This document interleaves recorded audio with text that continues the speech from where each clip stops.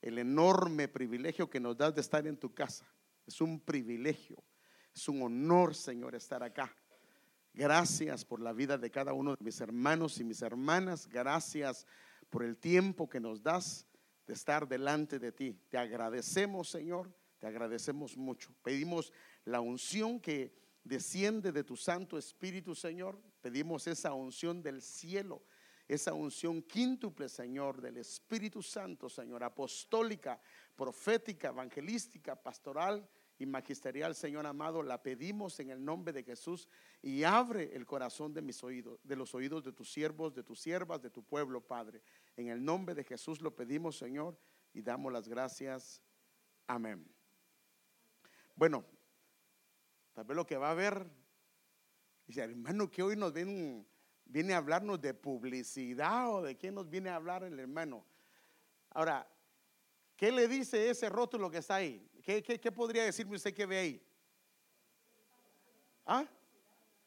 Yo sé, propaganda, sí, yo sé. Pero a ver, alguien que me puede dar un poco más de detalle. ¿Ah? ¿Cómo?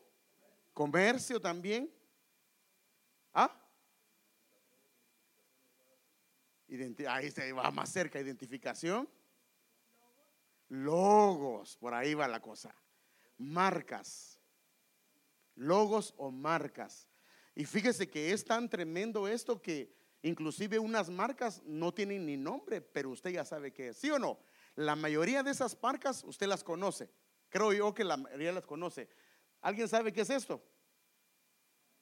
¿Ah? La compañía Apple. ¿Qué hace Apple? También celulares y también computadoras, ¿cierto? O sea que ellos solo ponen eso, y usted sabe que detrás de eso hay algo. Y así cada una de ellas, algunas tienen nombre. Por ejemplo, solo la ve la M, y la M ya sabe que es de McDonald's, y no es la idea que le dé hambre, pero usted sabe perfectamente a qué es lo que se refiere. Entonces yo quiero que veamos que estas son marcas patentizadas. ¿Qué es patentizar algo? Y esto es importante porque si no, no me voy a dar a entender. Patentizar algo es cuando alguien saca una marca ilegal y oficialmente él la dice, esta es mía.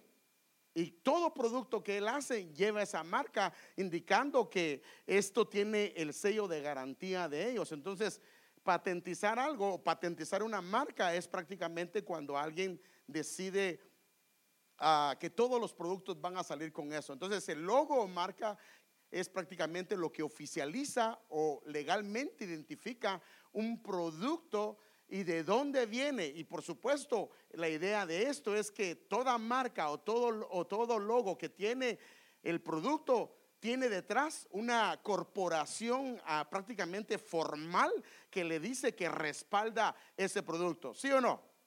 ¿Sí o no? ¿Por qué no? Mire, déjeme darle un ejemplo. Antes uno no compraba nada que decía Made in China. Al menos en Guatemala así era. Porque todo lo que decía Made in China antes no servía. Los desarmados no servía. Ahora todo eso ha cambiado. Ahora todo eso ha cambiado por muchas razones que ahora le voy a explicar. Entonces, para la gente, el logo, la marca es prácticamente el sello de garantía del fabricante. Y entonces la gente ya solo piensa en el logo de la compañía y sabe a qué es lo que se refiere. Ahora, ¿por qué quiero llevarlo a esto? Por esto mismo, todo producto con dicha marca pasa por un riguroso proceso de control de calidad antes de salir al mercado, y cuando lleva el sello, eso significa que ese producto ha pasado por ese proceso de control de calidad. Y fíjese que ha llegado a tal grado el anhelo o el deseo de estas corporaciones grandes de que su producto sea conocido, y le estampan sellos de garantía, que inclusive para esto se mueve en las corporaciones grandes.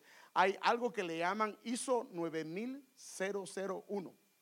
Esto significa que estas compañías, aparte de ser grandes, lo que ellos hacen es esto: agarran las normas y procedimientos de ISO 9001 para garantizar su producto, que es un producto garantizado. que los productos de ellos pasaron por todos los procedimientos de control de calidad y que son prácticamente una satisfacción garantizada. Entonces, este sello es garantía de satisfacción garantizada. En otras palabras, si no le gusta, lo puede devolver. Así. Entonces, son compañías, por supuesto, que aparte que su producto es bueno, entonces esta es una corporación de normas, prácticamente de procedimientos. Mire, esto existe, hermano. Bueno, si uno está en la tienda que se llama Chapalita, ahí no le aplican el ISO 9000. Pero si usted está en una corporación que está en la bolsa de valores, esto es parte de lo que le da valor a una compañía. Bueno, si usted trabaja en una corporación, puede más o menos saber eso. Le digo porque todo eso nos lo hicieron a nosotros en una compañía que yo trabajé, y ya no podíamos hacer todo igual como lo hacíamos antes, sino ahora había un procedimiento para hacerlo, porque la idea era la satisfacción del cliente. Entonces, déjeme darle un ejemplo. Un producto con marca o logo garantiza que tuvo un proceso de control de calidad en la elaboración. Por ejemplo, hicieron el pan, lo empaquetaron, lo pusieron a donde correspondía, lo ponen en las cajas correspondientes y al final lleva el sello. Esto significa que ese producto pasó por un procedimiento, que la idea es que el cliente, el consumidor final, esté satisfecho y le agrade aquello que hizo. Ahora, yo quiero ir a todo esto por lo que le quiero decir. Cuando se trata de nosotros, hermano, yo quiero tratar este tema. Somos hechura suya. Entonces, si una compañía, una corporación trata de hacer todo aquello para que su producto final quede a la perfección, imagínense nosotros en las manos del Señor. Y de eso es lo que yo quiero hablar el día de hoy. Somos hechura suya, y lo hermoso es que también Él pone su sello de garantía. ¿Sí sabe que el Señor pone un sello? Pero yo quiero mostrarle algo hoy. La diferencia del Señor con estas compañías es que todas las compañías ponen su sello al final de un proceso, y viene Dios, pone su sello al inicio del proceso. Déjenme enseñarle. Efesios 1:13, en la segunda parte, dice: cuando oyeron el mensaje de verdad, el evangelio que les trajo la salvación, y lo creyeron, ¿qué dice?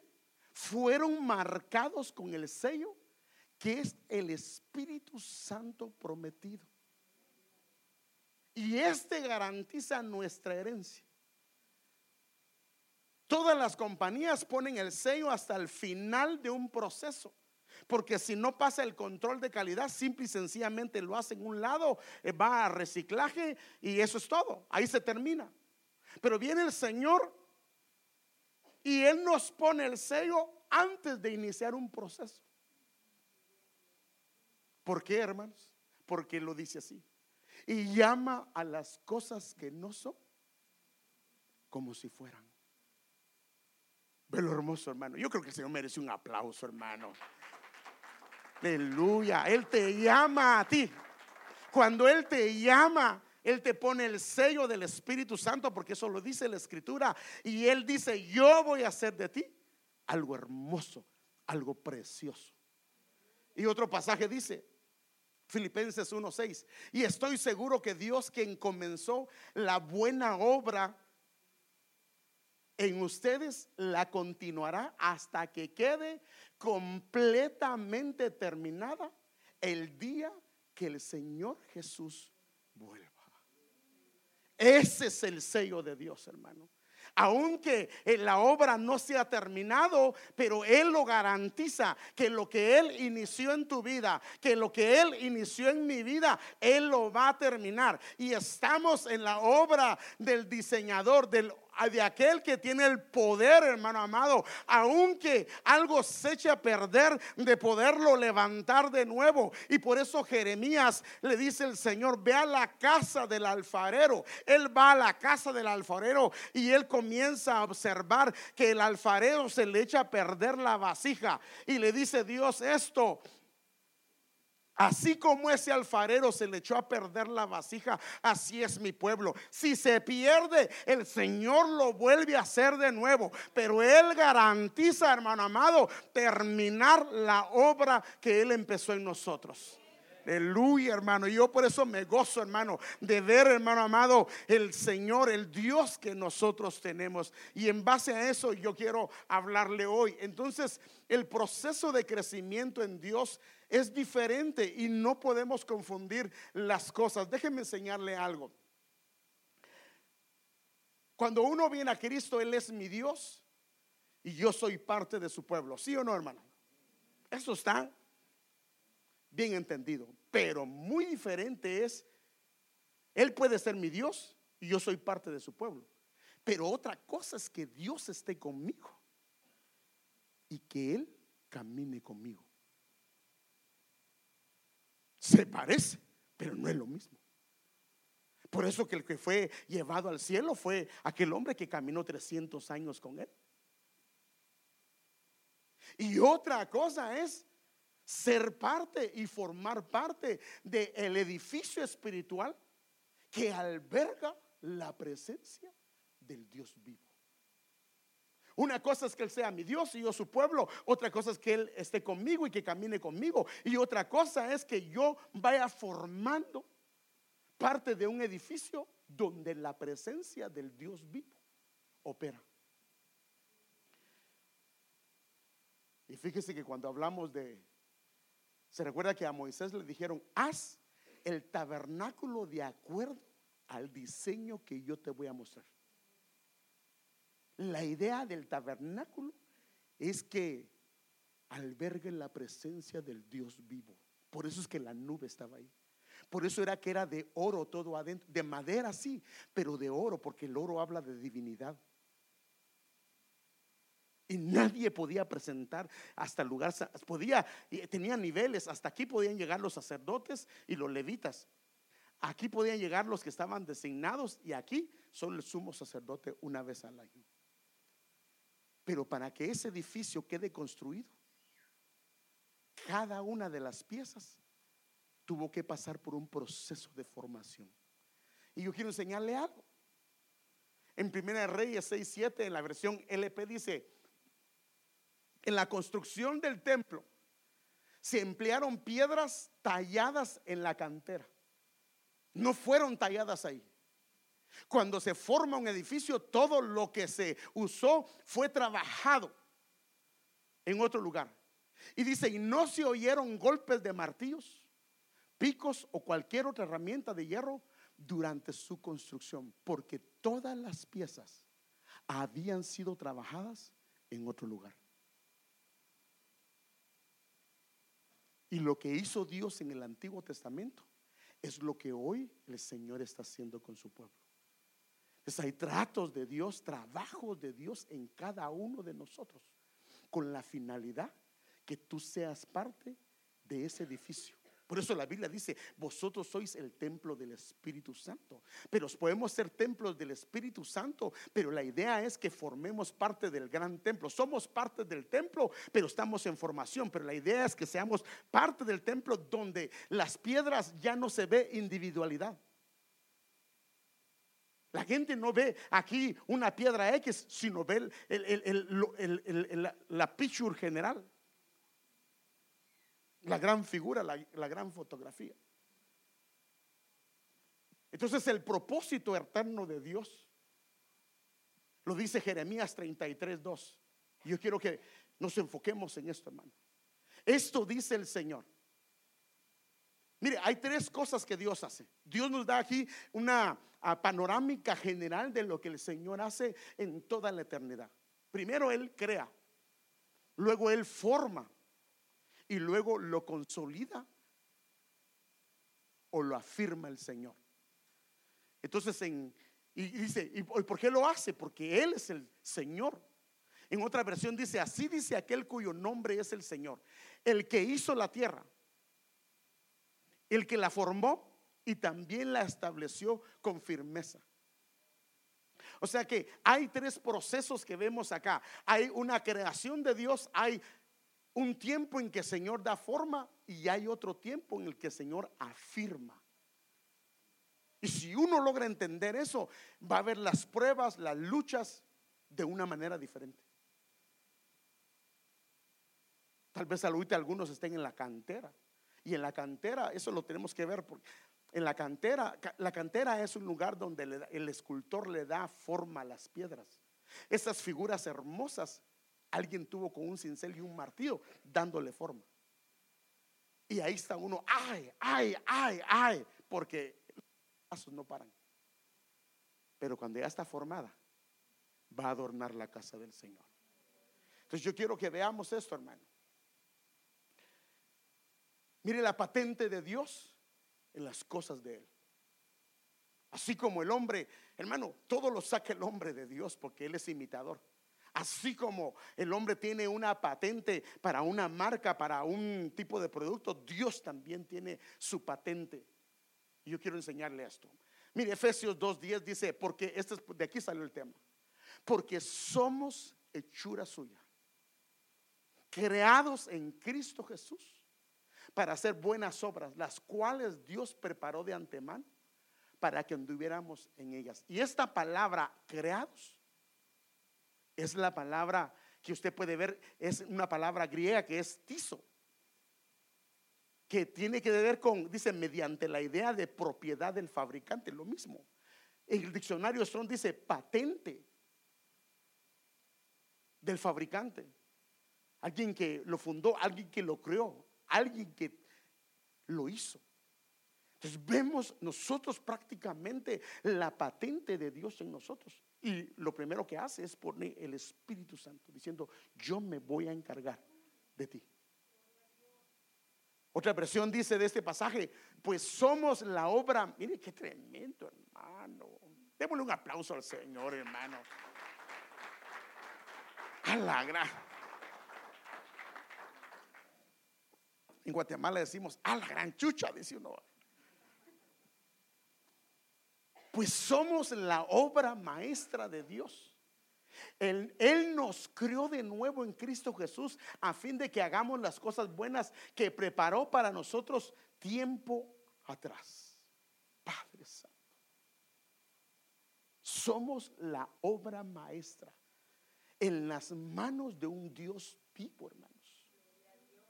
Y yo quiero que veamos, hermano amado, que Él no ha dejado de obrar, Él no ha dejado de trabajar en nosotros. Pareciera a veces, hermano amado, que como que el Señor se olvidó de nosotros. No, el Señor sigue obrando. Él sabe, Él todo lo tiene calculado. En sus manos no hay nada que se le haya atrasado. No es que el Señor se le olvidó algo de nuestras vidas. Todos los procesos de nuestras vidas están en sus manos. Por eso decía el salmista, en tus manos están mis tiempos.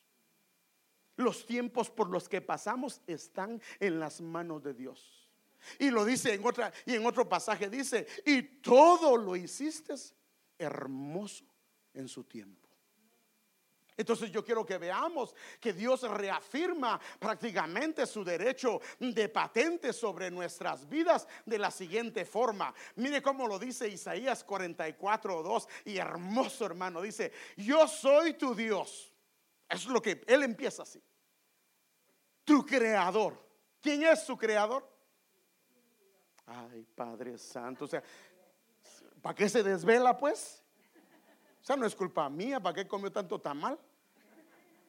Hermano, imagínese que a usted le preguntaran en medio de la gran tribulación, ¿quién es su Dios?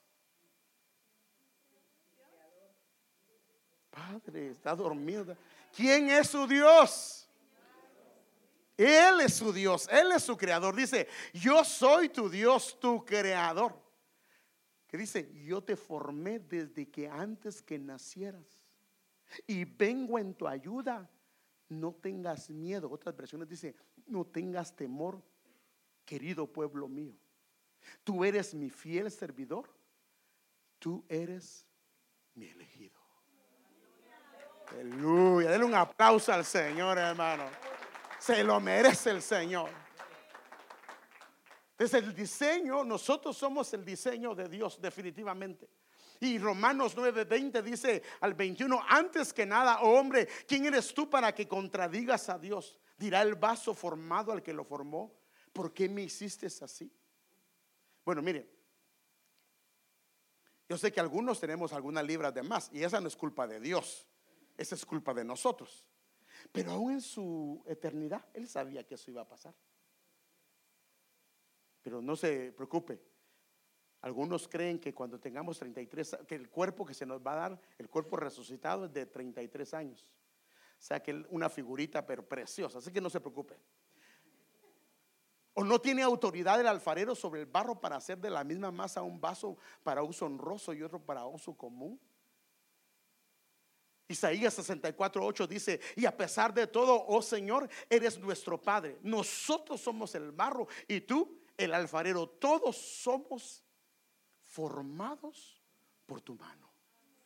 O sea que vemos que la mano de Dios está trabajando en nuestras manos. Pero yo quiero que entendamos algo acá, hermano, y este es el enfoque que yo quiero darle esta tarde. El plan eterno de Dios en 3 etapas. Yo quiero que entendamos eso, hermano, porque vamos a ver, hermano amado, de una manera generalizada qué es lo que Dios, qué es lo que la Biblia describe que Dios está haciendo en nosotros. Entonces vemos que hay una creación de parte de Dios. Hay un tiempo de pasar por la tierra y hay un tiempo que va a ser de afirmar, de establecer lo que Dios ha formado. Estas primeras 2 cosas son las que ya se dieron para que se dé una eternidad en Dios. Entonces el plan eterno de Dios prácticamente lo podemos ver en 3 etapas. Y entonces la primera es que fuimos creados antes de la fundación del mundo. Y esto tenemos suficientes escrituras para confirmarlo, que la creación de nosotros fue antes de la fundación del mundo. Y ahora estamos en el proceso de la formación y el crecimiento de sus hijos, porque la finalidad es que Él nos va a establecer en la eternidad, prácticamente siendo una morada del Dios vivo. La idea de Dios está trabajando cada una de nuestras vidas para que seamos parte de la casa donde el Dios mismo va a morar, donde Él va a morar y se va a mover, hermano amado. Vamos a albergar la presencia del Dios, pero del Dios vivo, porque hoy no estamos preparados para poder estar en su presencia. Déjenme darle un ejemplo. Yo sé que eso lo hemos hablado y platicado. Hay cuerpos, la Biblia habla que hay cuerpos. Hay un cuerpo espiritual, hay un cuerpo celestial. A ver, ¿qué otro cuerpo hay? ¿Ah? ¿Cómo? Un cuerpo terrenal y un cuerpo glorificado. El cuerpo terrenal es el que tenemos ahorita, maltrecho, pero lo tenemos. El cuerpo espiritual es el que se recibe en la resurrección. Es el cuerpo que tenía el Señor Jesús, que atravesaba paredes, y era un cuerpo que solamente es de carne y sangre. El cuerpo celestial es el que atraviesa los cielos. Pero el cuerpo glorificado es el que puede estar en la presencia de Dios. Porque por eso es que todos ellos estaban delante del Señor Jesús cuando Él resucitó. Pero el mismo Juan, cuando lo vio glorificado, ni siquiera podía verlo. Porque la novia que se va a casar con Él se le va a dar un cuerpo glorificado. Por eso es que todo eso se trabaja en la tierra, en la formación. Por eso es que hay gente que no puede ver a Dios porque moriría, porque su presencia es muy grande. Entonces nuestro cuerpo tiene que ser preparado. Por eso es que ahí están los galardones. Por eso es que vale la pena buscar y consagrarse al Señor, porque la consagración depende a dónde te va a tocar en la eternidad. La novia del Cordero va a ir donde el Cordero vaya. Cuando vaya con su padre, la novia va con él. Ya no va a ser novia, va a ser su esposa. Amén. Entonces Pablo describe todo el proceso de la siguiente forma. Romanos 8:29. Porque a los que antes conoció, eso fue en la eternidad. basada en la predestinación. Porque a lo que antes conoció, también los predestinó a ser hechos conforme a la imagen de su Hijo, para que Él sea el primogénito entre muchos hermanos. Entonces hay primero un conocimiento previo. Entonces hay una predestinación de parte de Dios. ¿Para qué? Para que lleguemos a ser como su Hijo. Y a los que predestinó, a estos también llamó. Hay un llamamiento de parte de Dios. Y a los que llamó, a estos también los justificó a través del sacrificio de Cristo. Y a los que justificó, a estos que hace, los va a glorificar. ¿Para qué? Para que estén en su presencia. Porque solamente con un cuerpo glorificado se puede estar en la presencia de Dios. Entonces la estancia sobre esta tierra es formativa y de crecimiento. Y yo quiero enfocarme hoy no sobre la predestinación, el conocimiento previo, ni sobre la eternidad. Quiero enfatizarme prácticamente en el proceso sobre esta tierra, que prácticamente es de formación y de crecimiento. Y esto determina la eternidad que vamos a tener en el Señor. Entonces no estamos de vacaciones. Por eso la Biblia dice que nosotros somos peregrinos, ¿sí o no? ¿Lo dice la Biblia? No, que estamos de paso, somos peregrinos. Lo que pasa que se nos ha olvidado que somos peregrinos y nos hemos fundado en esta casa pensando que va a ser eterna. Y no, Dios nos pasó por esta tierra para probarnos y para que nosotros tengamos una eternidad diferente en Dios. Pero esa eternidad va a depender el lugar donde o cómo nosotros somos formados y trabajados. La garantía de Él está ahí. Pero tú tienes que dar lugar a que el Señor haga lo que Él quiera hacer contigo. Entonces, en base a eso, podemos decir que todos sus hijos, sin excepción, son pasados por la formación de Dios. Todos. El dilema es cuál de las muchas maneras, que yo quiero hablar hoy de 7, que Dios provee, es la que va a usar el Señor para formarte a ti y para formarme a mí. Entonces, por ejemplo, y claro, cada una de ellas tiene, es como decía, como cuando van a hacer una operación, ¿la quiere con anestesia o sin anestesia? ¿Sabe que hay operaciones de Dios sin anestesia? Pero hay otras que son con dolor, hermano. Dios siempre va a hacer, por eso dice, somos hechura suya. Él va a hacer su obra. ¿Cómo? ¿Con anestesia o sin anestesia? La Biblia nos deja ver las maneras en que el Señor forma a sus hijos. Y hoy solo quiero hablar de una. La primera, hay una formación en el vientre. Hay una formación en el vientre al nacer. Prácticamente eso es la casa o el vientre donde nosotros nacimos la primera vez. Y sabe que eso muchas veces ha afectado nuestro crecimiento. Por ejemplo, déjeme darle un ejemplo. Si la persona en el vientre se formó mal y trajo un defecto, por ejemplo, que una pierna es más corta que la otra, cuando sale del vientre, que sigue con el mismo problema. Sí. Entonces muchas veces el vientre donde nosotros nacimos o fuimos engendrados, hubieron problemas.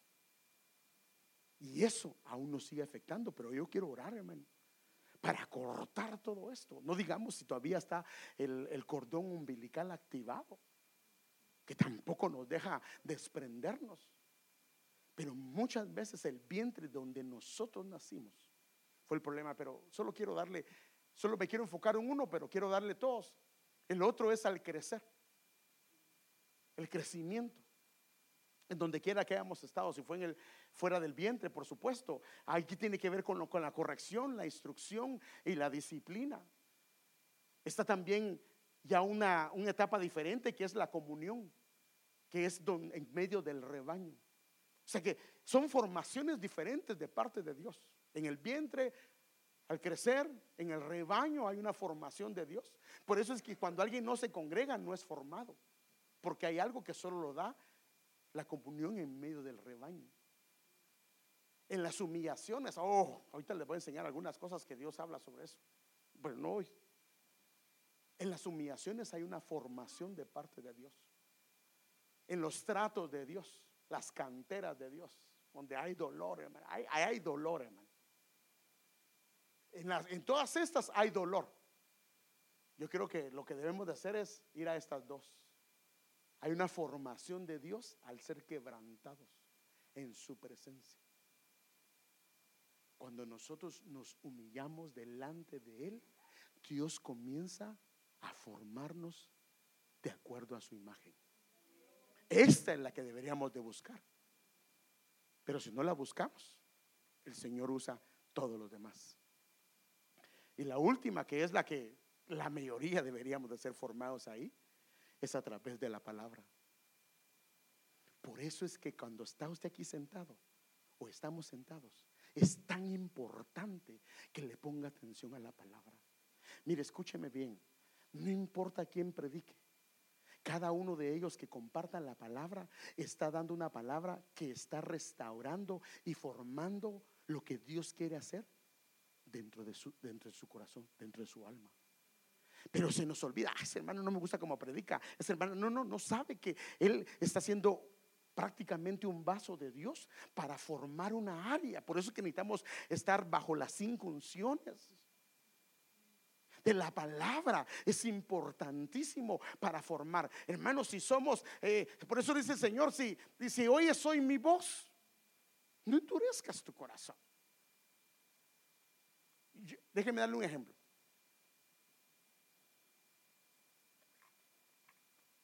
Si usted cada vez que le pide algo a su hijo o le manda alguna orden, le hace caso, ¿tendría necesidad de disciplinarlo? Hermano, si usted le dice a su hijo, te pido que me hagas esto y esto y esto y esto, y él lo hace siempre, ¿habría necesidad de disciplinar? No. El problema es que nos emberrinchamos con el Señor.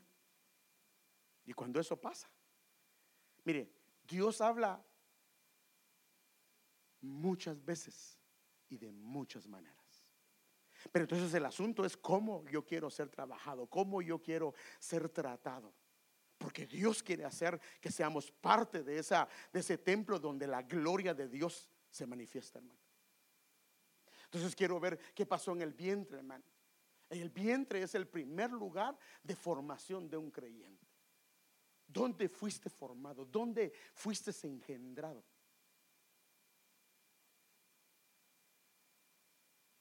Fue un vientre en conflicto.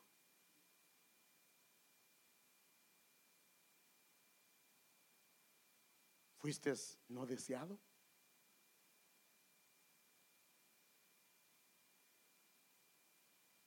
O inclusive nunca saliste del vientre. Esto es importante, hermano, porque el vientre es el lugar donde uno fue engendrado. Que ahí Dios tenía planes para nosotros. Y claro, era un tiempo. Y déjeme mostrárselo de esta manera. El vientre es el primer lugar de formación. David describe los detalles y dice: porque tú formaste mis entrañas, tú me hiciste en el vientre de mi madre. O sea, lo que se hizo en el vientre era quien iba a ser en toda, prácticamente después de salir del vientre, iba a ser el mismo, solo que se iba a perfeccionar. Pero prácticamente la idea de la formación es en el vientre. Traía sus piecitos, sus ojitos, todo es lo mismo. La única diferencia era que iba a desarrollarse, porque Dios no puede desarrollar a alguien estando en el vientre. Tiene que estar fuera del vientre para que se pueda desarrollar. Entonces por eso dice: tú me hiciste en el vientre de mi madre. Y por eso Dios nos colocó a nosotros.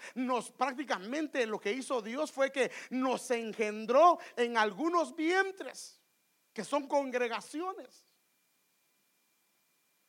Pero ¿qué pasó en esos vientres? Te alabaré porque formidables, maravillosas son tus obras. Estoy maravillado y mi alma lo sabe muy bien.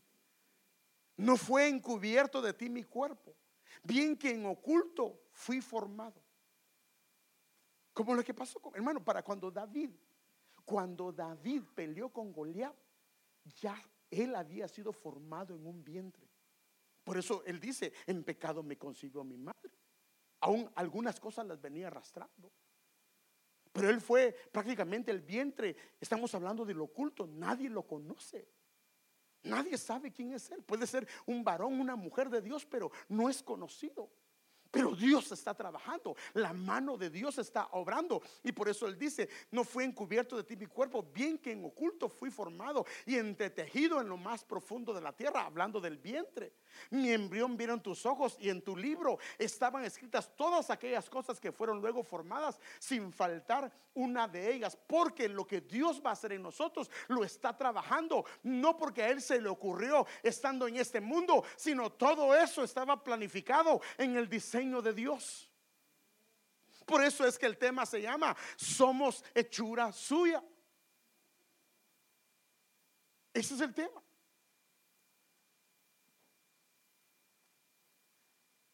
Mire Jeremías 20:17, lo que dice: si el Señor no me hubiera dejado nacer, mi madre habría sido mi sepulcro, me habría quedado en su vientre para siempre. Algunos se quedaron en el vientre. No era el deseo de Dios. Miren este pasaje, lo que dice en Hebreos: pues aunque ya debieras de ser maestros, otra vez tenéis necesidad de que alguien os enseñe los principios elementales de los oráculos de Dios. Y habéis llegado a tener necesidad de leche y no de alimento sólido, porque todo el que toma solo leche no está acostumbrado a la palabra de justicia, porque aún es niño. O sea que nosotros, hermanos amados, fuimos diseñados por Dios para nacer en un vientre. Pero ese vientre en el que nacimos, en vez de ser bendecidos, de alguna manera vino a afectar nuestras vidas y vino a afectar la formación. Yo sé que usted ha escuchado esto del apóstol Sergio, que algunos ministros son a la medida de Moisés, que sacó de Egipto a su pueblo, lo llevó al desierto y ahí les enseñó a tener un altar y un tabernáculo. Pero a otros Dios los hizo a la medida de Josué, que son los que van a sacar a su pueblo del desierto y los van a meter a la tierra prometida. Entonces el lugar donde nacimos a veces no fue el mejor lugar. Y fíjese, déjeme darle un ejemplo. ¿Dónde se peleaban estos? ¿Dónde empezaron peleándose? Ni habían nacido, hermanos. Estos no habían nacido, pero ya se peleaban en el vientre. ¿No será que nacimos en una iglesia, en un vientre de conflicto? Y por eso nos volvimos peleoneros, hermano. Alguien se nos acerca y rápido pensamos que saber qué nos va a decir, y ya tenemos a la iglesia, venimos con la armadura de Dios. Tenemos el arco, pero para usarlo en contra del hermano, pero no para protegernos del enemigo. Aquí no es la armadura de Dios. Aquí es que vengamos tranquilos. Por eso, si queremos vencer a Goliat, hermano, tenemos que despojarnos de la vestidura que no nos corresponde. Porque aquí lo que el Señor quiere es que tú vengas desarmado para poder estar en la presencia del Señor y venir a su presencia, hermano amado. Aquí no es para pelear con ninguno de nosotros, hermano. Aquí es para que nos amemos, para que nos ayudemos, para que nos formemos de acuerdo al plan que Dios nos ha dado. Pero tal vez el problema fue que desde que prácticamente nos volvieron arisco en el vientre. En el vientre nos hicieron arisco, porque dañaron tal vez nuestra familia. Crecimos en un vientre donde dañaron nuestra familia, dañaron a nuestros hijos, dañaron a nuestros padres, y eso nos ha hecho conducirnos en donde vayamos de una manera diferente. Pero yo quiero orar hoy, hermano. para que cualquier vestigio del vientre que no es de Dios lo cortemos, hermano, y que nos permita crecer, que nos permita crecer, porque algunos todavía están en el vientre. ¿Y cómo sé yo esto? Porque la Biblia dice: ya deberías de comer alimento sólido y todavía no. Algunos, mire, no digo, imagínense aquel joven que se casa con la señorita. Las primeras veces le dice, cuando ella cocina, porque las muchachas cuando cocinan la primera vez, no bueno, mire, mi esposa dijo, no bueno. Pero imagínense que todos los días le dijera a uno: ay, como añoro la comida de mi mamá. Las primeras veces lo tomaría ella de alguna forma normal, ¿sí o no? Pero si lleva 5 años diciéndole: cómo extraño los platos de mi mamá, ¿qué le daría a la mujer? Anda a traer a tu mamá y viví con ella si querés.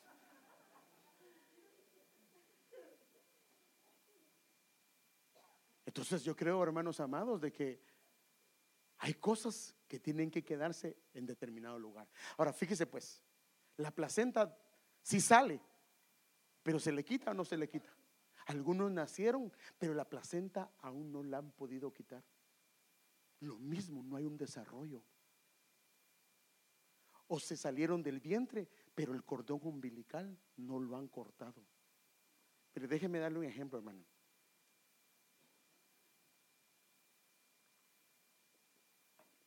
Yo vengo de un ministerio de Dios. Y cuando empecé en Ebenezer, créame, hermano, había una cantidad de conflictos. Porque hay muchas cosas que se parecen, pero hay otro montón de cosas que no se parecen. ¿Y sabe qué hice? No podía estudiar porque, pero es que esto no es así. Hasta ella me decía: pero si eso no lo predicaste antes lo predicabas de otra manera. Y tenía razón. Pero ¿sabe qué hice, hermano? Corté el cordón umbilical. Porque ahí me formaron. Y cuando corté el cordón umbilical, comencé a aprender, a ser revelada la palabra, a entender, hermano.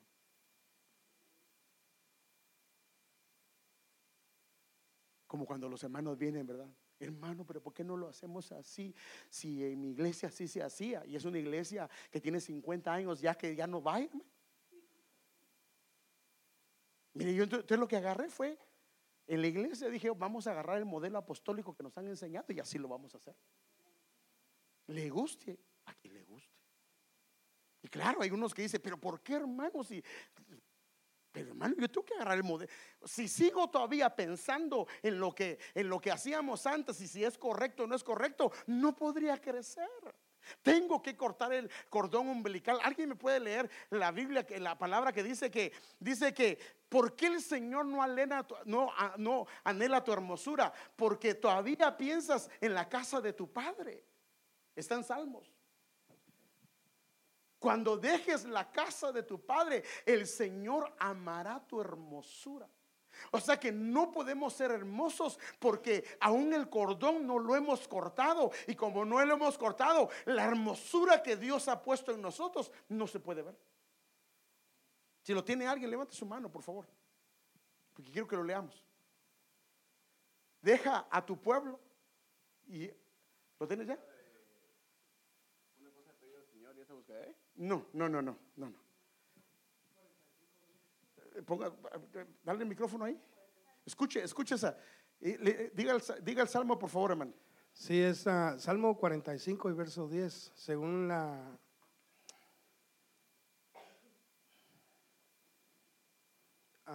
Biblia de las Américas dice así: escucha, hija, presta atención e inclina tu oído.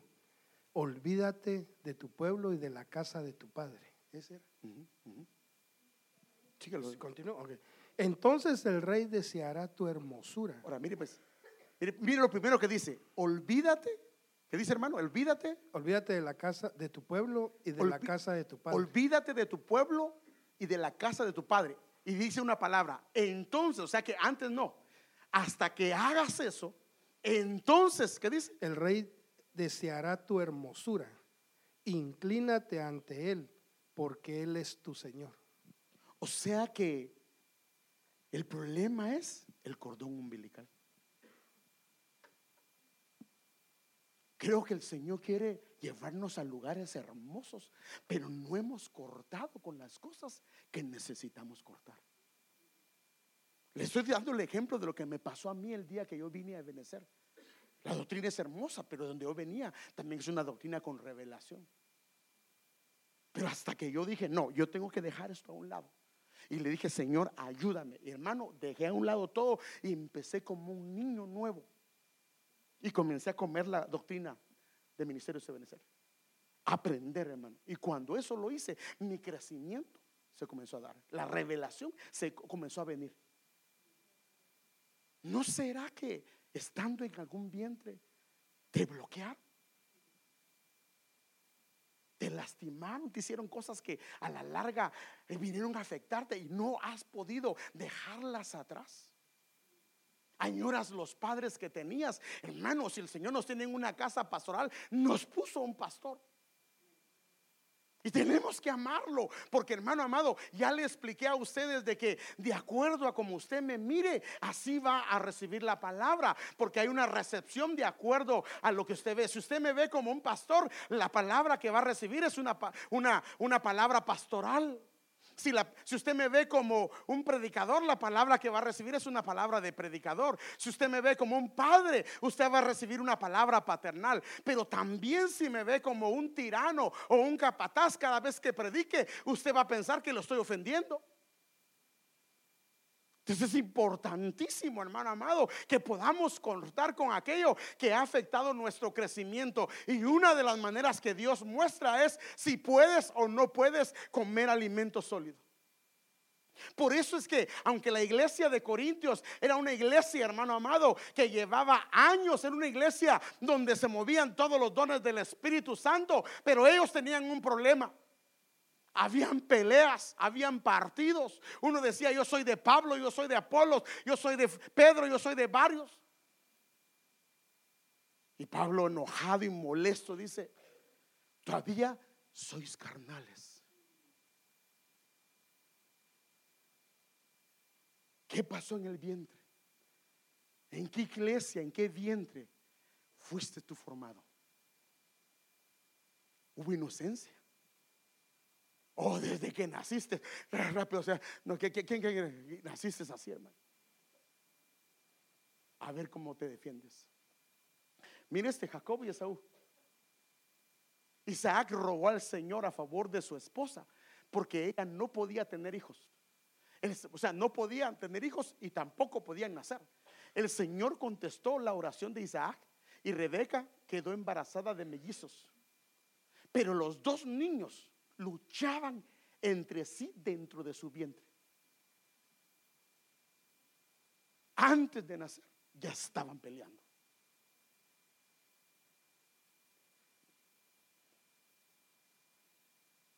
Dios nos ha llevado por diferentes etapas y por eso hoy estoy enfatizándome solo en el vientre. Quiero ver las demás fases del crecimiento, de formación de parte de Dios, porque es importante esta etapa en nosotros. Y quiero decirte algo. Cuando Dios, así como decía ese pasaje que leía el hermano Alex, cuando olvidó su pueblo y la casa de su padre, entonces el rey comenzó a ver su hermosura. Porque es lo que decía al principio, más o menos como que, por eso es que cuando llevaban cautivos a la mujer le permitían que llorara a la casa de su padre un mes. Al mes ella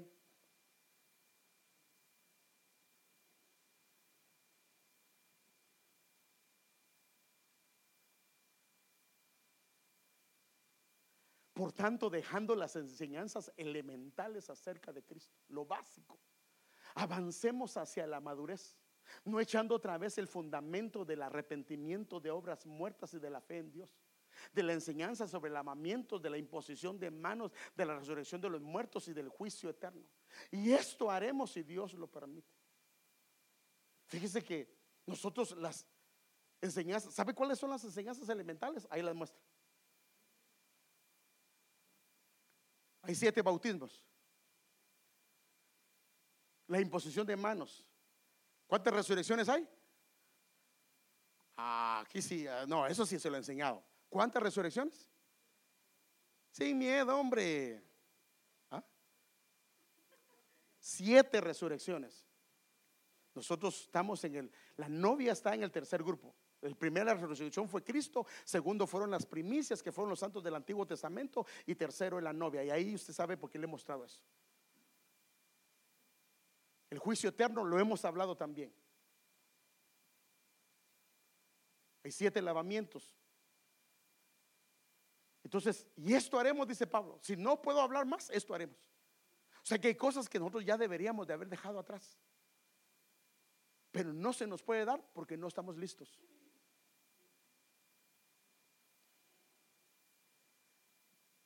Somos hechura suya, hermanos. Tenemos el sello de Dios. Porque somos hechura suya, creados en Cristo Jesús para hacer buenas obras, las cuales Dios preparó de antemano para que anduviéramos en ellas. Dios está trabajando, aunque tú pienses que no. Dios está trabajando.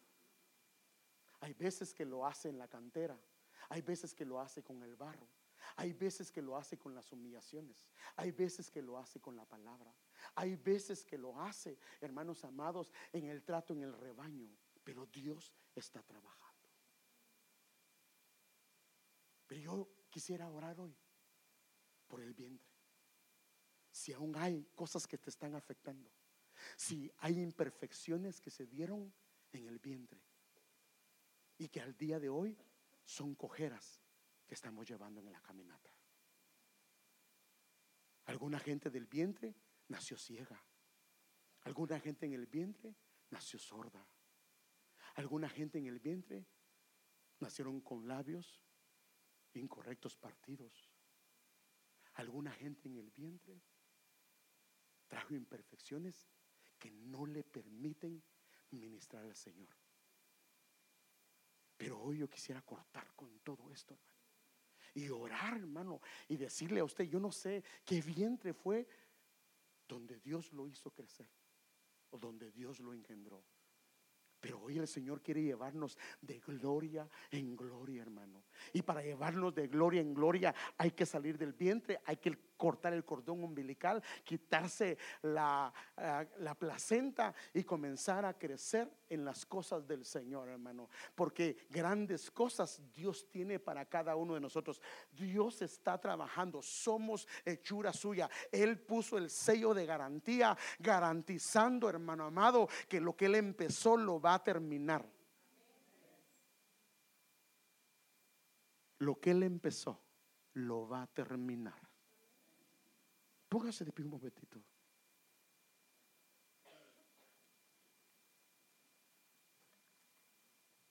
Si el Señor me lo permite, voy a estar hablando sobre esto los viernes y tal vez los domingos.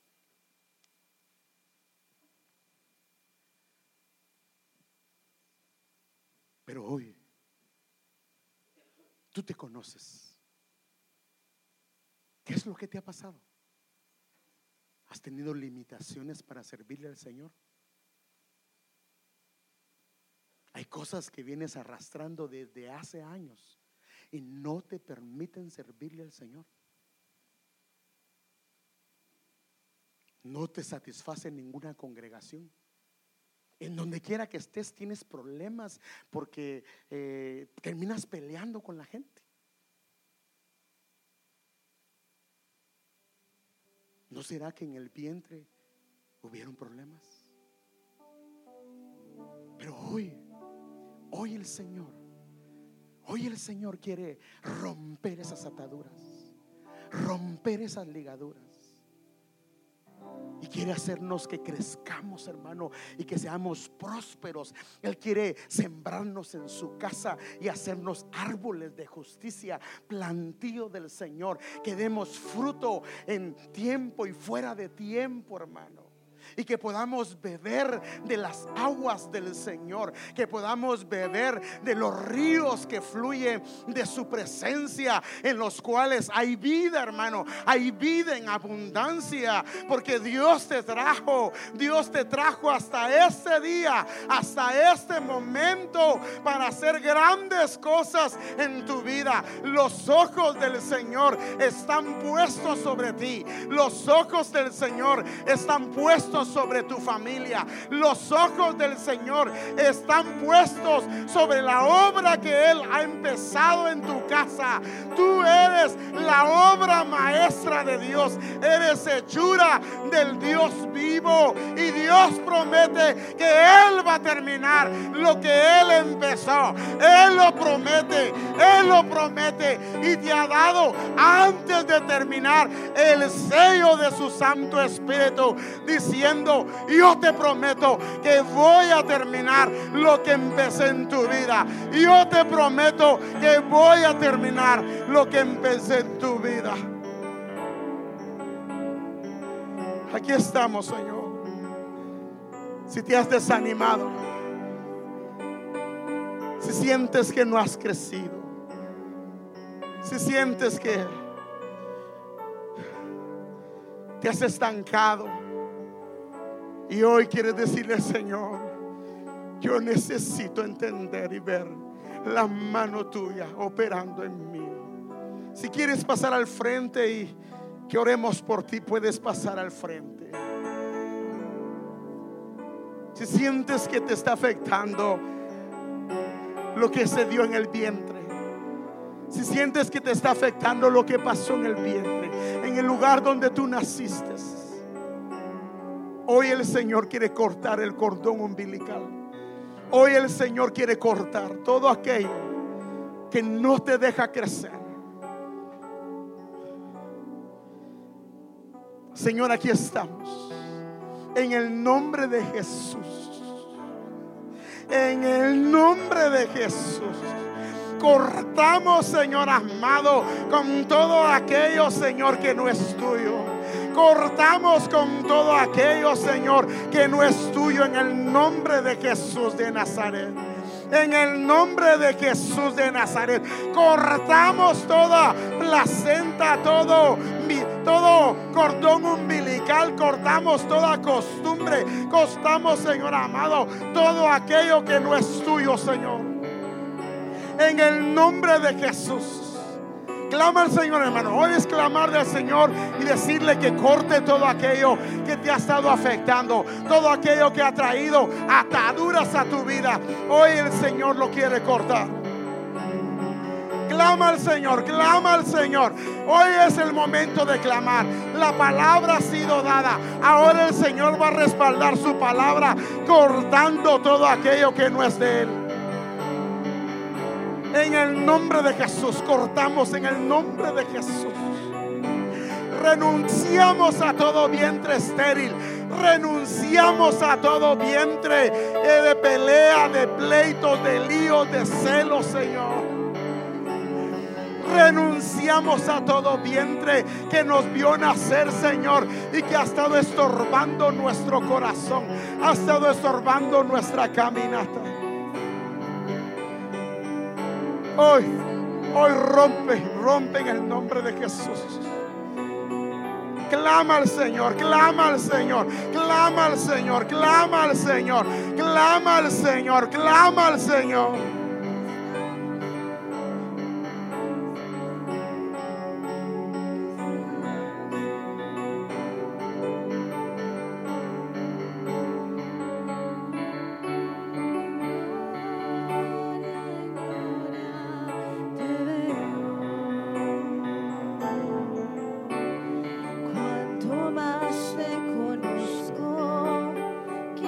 Saber más de ti,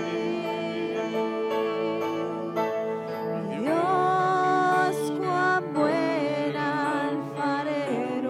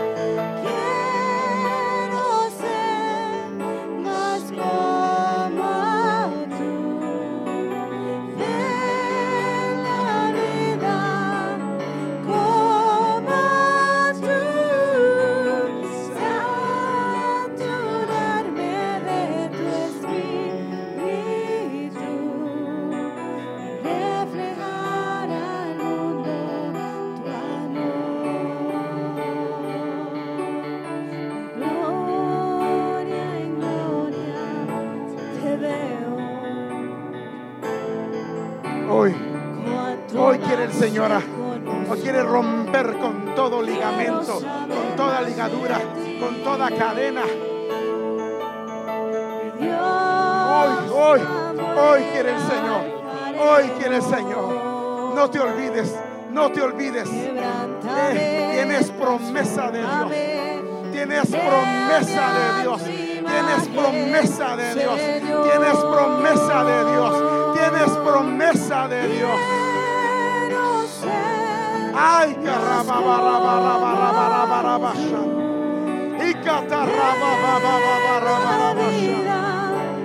hoy somos obra suya, somos obra suya, somos obra suya, somos obra suya. Él ha empezado su obra en nuestras vidas. Reflejar al mundo su amor. Aleluya.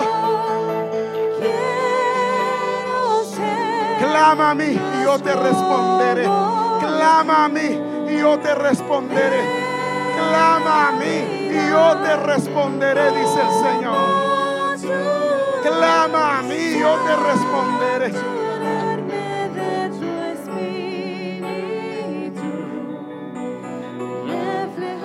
Aleluya.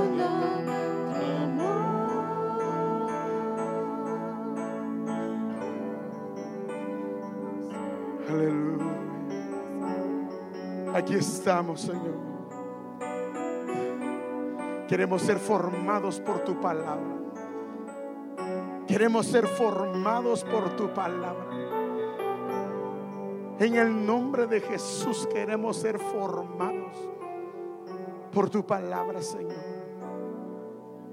Queremos ser formados por tu palabra.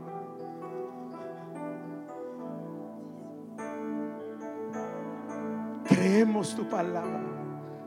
Creemos tu promesa. Creemos, Señor, lo que has dicho, Señor. Creemos, Señor, en la obra que has empezado, la cual la finalizará, Señor, en nosotros, en nuestros hijos, en nuestra familia.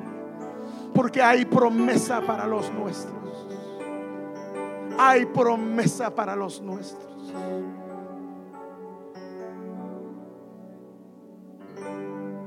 Renunciamos a todo vientre infructífero, Señor. Renunciamos a todo vientre de peleas, de pleitos, carnal, Señor amado. Renunciamos a todo aquello que nos ató en el vientre. Señor, renunciamos a toda conducta, Señor, como la de Jacob, que se tomó por el talón a su hermano. Renunciamos a toda conducta, Señor, que no es tuya, Señor. Renunciamos a toda ella, Señor, en el nombre de Jesús de Nazaret. En el nombre de Jesús.